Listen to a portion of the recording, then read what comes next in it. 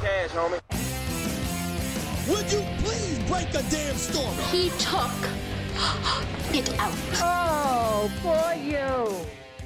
It's a Monday, PFTOT. Some things we weren't able to get to during 2 hours of talking playoff games. And Browns hiring another head coach. Chris Sims, Mike Florio here with you. We made it back from California. I didn't get a chance to thank you for this during the show. Let me thank you now. And I want to say a very heartfelt and very sincere thanks for all the support you provided to me while I was being heckled by 49ers fans on the sideline.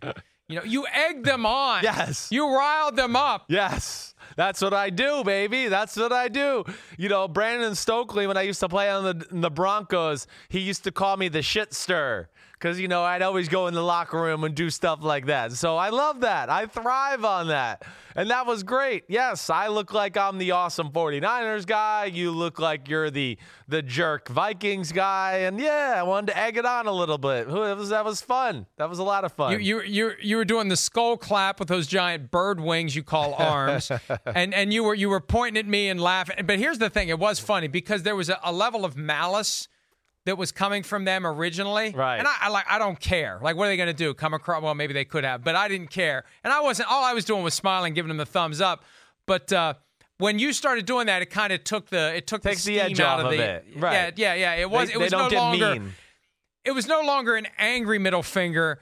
It was a jovial middle finger. Yeah, right. Like right. you usually flash. Yes, exactly. It was. It became more of a, sometimes you got to confront those things to take the mean spirit away and just like remind everybody, hey, this is sports. This is a human being. He likes the Vikings. Yes, he's an idiot, but let's not eviscerate him, okay? And I just wanted to make sure they knew that by you. Yeah. So thank you for stirring You're it up, welcome. but also thank you for taking a little of the temperature out of the situation. All right. On Sunday night, we saw the Seahawks and the Eagles, not the Seahawks and the Eagles, but the Seahawks and the Packers play. Jadeveon Clowney, who was a very controversial figure in the Seahawks-Eagles game, see how I recovered there. He's done now. Free agent. He can go anywhere he wants. And he said after the game he wants to play for a contender. He doesn't care about money. He doesn't want money. He wants to play for a good team. I just want to win. I want to get to that Super Bowl by any means. I'm not looking to get on no sorry team for money. That ain't going to fly. Where do you think Clowney's going to be next year? Well, I still think there's a big chance he ends up in Seattle. This is what I love about Jadeveon Clowney, though. He's a real competitor, a real football player. I've never heard anything other than that. You could tell winning's important to him. He's not into like, oh, I need sacks and sexiness. I don't give a damn what his stats are. He was the best player on the Seahawks defense when healthy. There's no doubt about that. And that's the big thing to me with Jadeveon Clowney is he's got to get his health right. You know, he's a guy that, you know, he fights a lot of injuries every year, I feel like it. And he's a phenomenal football player. There will be a demand for him because he is the master of F the play up. Where he ends up, I don't know, but I think he just narrowed the list down pretty hard, pretty strong there, where he's going to go to a team that he feels like is, you know, in that conversation. And he will make a difference for a team, whatever it is. But if you made me bet, Mike, I would think he doesn't get out of Seattle. I know one place he won't end up, most likely, and that's Philadelphia, as a result of the hit on Carson Wentz, the aftermath of it when he said the Eagles fans are the worst in the league. And remember, when the trade talk was happening back in August and September, the Eagles were one of the teams that was mentioned. They're going to be off the list, I think, when the free agency tour begins. Well, I think they could forgive very easily once they saw a guy like that come into town and realize that this is not a mean guy that has malice in his eyes or anything like that. This is a guy that loves playing football. He plays it hard. You know, I've never got the impression he's dirty by any stretch of the imagination. And, you know, it is going to be interesting. You know, who is it? Because now I'm pulling up salary caps just to look at for next year. You know, just things like, hey, the Buffalo Bills, they got a lot of money. They need a difference maker on their front seven. That's for sure. I look at them, the Dolphins, they're a team up there. The Colts, who have all their money, they need a difference maker. There's going to be a market for him. But, yeah, what is he going to deem as that team that's a playoff / Super Bowl contender? And where is he going to deem where, okay, that's not worth it, and I'll take a little less to go play for a contender? I think that'll be the interesting thing in this combo. Yeah, and I think a lot of it depends upon how this season ends. And the thing is, the best teams have their pass rush taken care of. It's going to be looking for a team that has a really good offense that needs an extra kick in the ass through that defense and Right. doesn't already have money tied up or the future tied up through someone they drafted. Like the 49ers, they wouldn't have a spot for him. I'm sure he'd love to play for the 49ers. Sure. They're not going to have that opportunity, but there will be demand. The one caveat, though, is injury. Yeah. Right? Yeah. He's had injuries throughout his career. He had that sports hernia that kept him from being at his peak for the final 2 months of the season.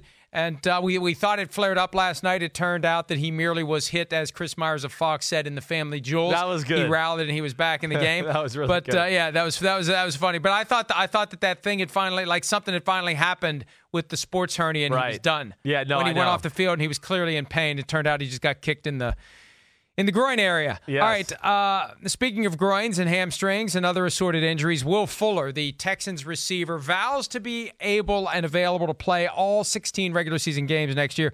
Chris, this has been one of your pet peeves ever since I've known you. The idea that a guy keeps having the same injury and maybe the training staff and the medical staff isn't treating what may be the deeper problem, and they need to figure out what the deeper problem is and get it fixed with Will Fuller, or they're never going to get the most out of him. That's right. I mean, he first off, you heard Tony Romo yesterday during the game, right? They're a different team. We've been banging that drum for the last 10 weeks, right? I mean, they're not the same when he's not in there. When he is in there, they're one of the most explosive offenses in football. So he's got to do something.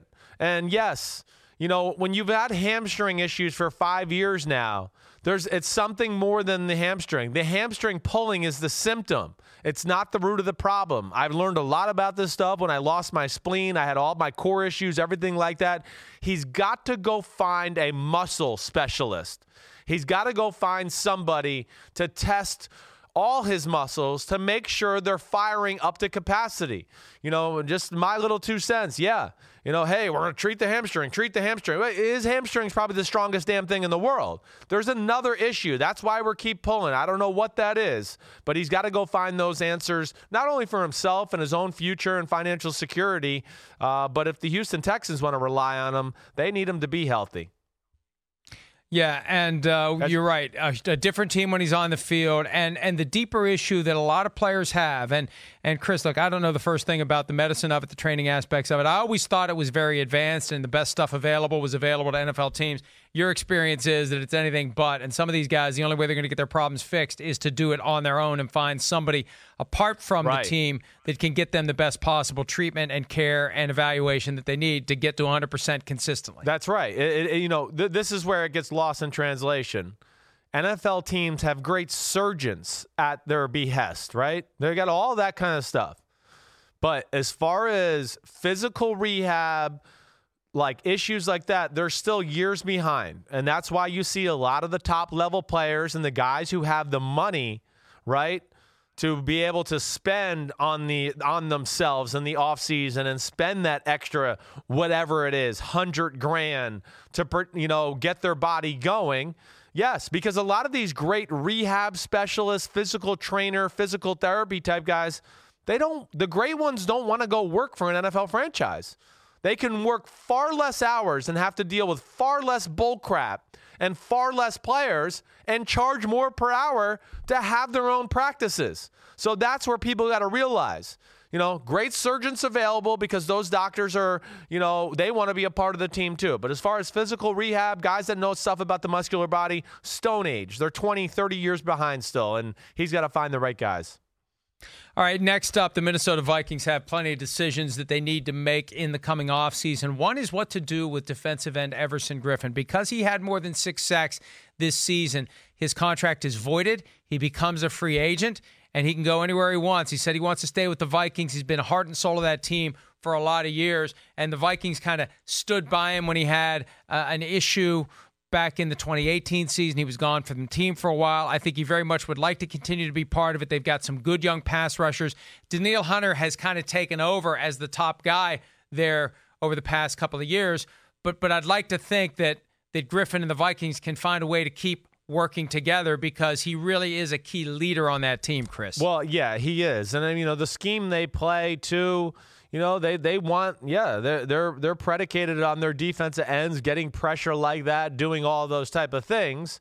Now, I think the thing they need to balance, I'm trying to look real quick what his sacks were I mean, he was what, around 10? I'm just 1, 2, 3, 4. I got a 4.5, 5.5. Carry the one. Yeah. So he was under 10 sacks for the year. He had 8 sacks. So you could have just asked me. I didn't know what you were doing. I don't know. Sacks. Is that worth the money, Mike? I mean, I ask you. He is a good player. He's a good leader. Is he a superstar at this point in his career anymore? No. Is he worth $13 million a year? Yeah, that's a close one. It's debatable. So I'd be interested to see where they go because he's getting up there in age and maybe they want to get younger. I think that'll be an interesting decision for your Vikings team that has cap issues. I mean, they have cap issues. You look at that right now. Your team's probably in a worse spot than any other team in football right now. Well, and they're going to have to do something to create some cap space, even that if that means extending Kirk Cousins' contract.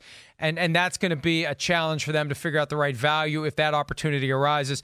Mike Zimmer's contract expires after the season. He said during the end-of-season press conference on Monday morning he expects to have discussions about a contract extension in the offseason. I mean, the Vikings either need to move on from him or extend him. I don't like the idea of Zimmer and GM Rick Spielman being in this lame duck scenario, especially with some of these big picture decisions they need to make. And one of the first ones will be, can they fit Everson Griffin under the salary cap, and can they create the cap space necessary to keep their younger players?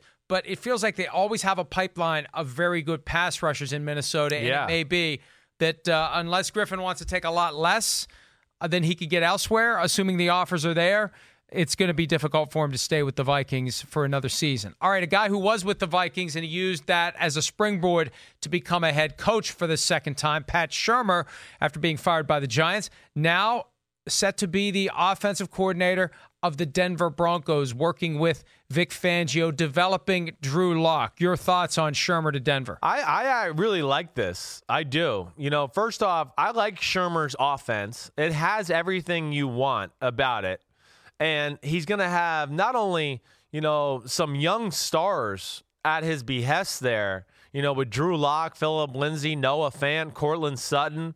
They got some guys there where you go, ooh, that's a good little nucleus. The offensive line's headed in the right direction. You got a Mike Munchak as your offensive line coach. That's a pretty impressive staff. And now you got a coach who, yes, knows how to dial up plays to be aggressive in the pass game, but likes to run the ball and will do play action pass off that. I think this scheme fits more of how Vic Fangio wants to play as far as just a full team is considered. And I like this hire. I like Pat Shurmur, the OC. Didn't love him as a head coach, but I like the OC. Hey, Norv Turner, Wade Phillips, Hugh Jackson, guys who are so good as coordinators, they keep getting opportunities to fail as head coaches. The sooner you accept, this is my role, this is what I do, I'm not going to have the aspiration to have the top job, I can make a good living, and I can be very successful and maybe get a Super Bowl ring or two as a coordinator. I think that's the way to go, and I think Pat Shurmur is now at 9-23 with the Browns, 9-23 with the Giants. I think he needs to accept the fact that his destiny is to be an offensive coordinator. All right, last one. Speaking of offensive coordinators, the Rams have one in Kevin O'Connell, out from Washington, in to work with Jared Goff as they try to fix what went wrong in 2019. It's funny, Chris, the Rams are a very glass half full type of an organization. I think that's Sean McVay's personality, always saying the right thing, doing the right thing. But the deeper concerns are there. Wade Phillips is out as defensive coordinator, and now they're turning to O'Connell in the hopes that he can get more out of Jared Goff, because last year, obviously, they didn't get enough. No, you're right. And I think Sean McVay, this is a guy that O'Connell has, experience in the similar offense as McVay. Being there under Jay Gruden and things like that. I also think Sean McVay looks at it and goes, this guy can bring some new, fresh ideas to the offense too, and we can collaborate.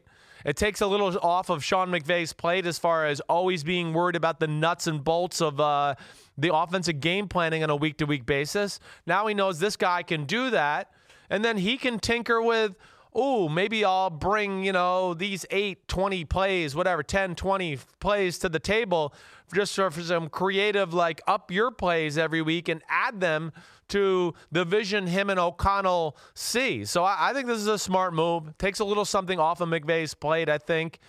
Gets a guy in there to get fresh ideas. I still stand by, McVay and that Rams offense need to expand and be a little more versatile, and he needs to continue to push the envelope and reinvent himself and stop being in so many one back, one tight end, 3 wide receiver sets, change it up that way. And I think O'Connell will go a long way to helping him make that transition and freshen some things up there with that offense.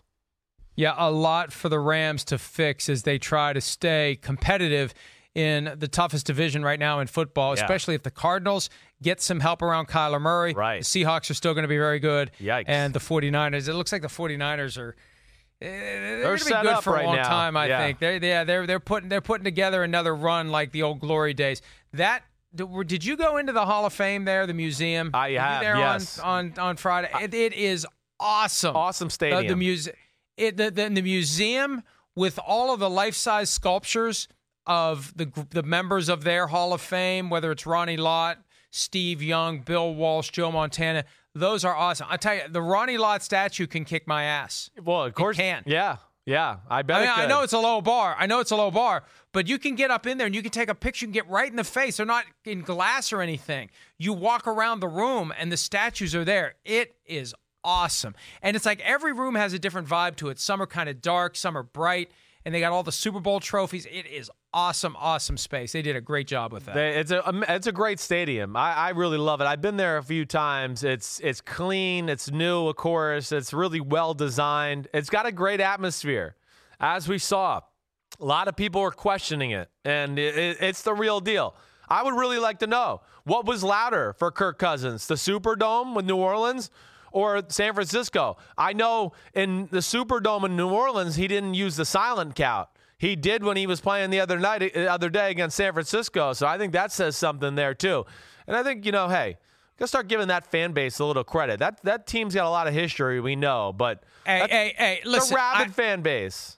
It's a rabid fan base when they're winning. Oh. And that's true of any fan base. Chris, when they weren't winning, they weren't there. And that's true of most fan bases. I can't name many where if you're not winning, they're not going to be there. But yeah, look, when they're winning, I'll agree with you. They're as rabid as anyone. Well, just because they're not showing up to the game, that more has to do with, the stadium is in a weird spot. It's not in San Francisco. So that changes things like that. Yeah, and, yes, they weren't not winning. I mean, before Shanahan got there and, up to last year, there was a disaster there. I mean, it was an absolute disaster in the Tomsula and Chip Kelly era there. So they're getting things going. I think, like you said, they got it set up right now to where it looks like 49ers are going to be hanging around the top of the NFL for at least the next 4 to 5 years for sure. They got too much young talent and studs and, of course, a young head coach that got it all going in the right direction.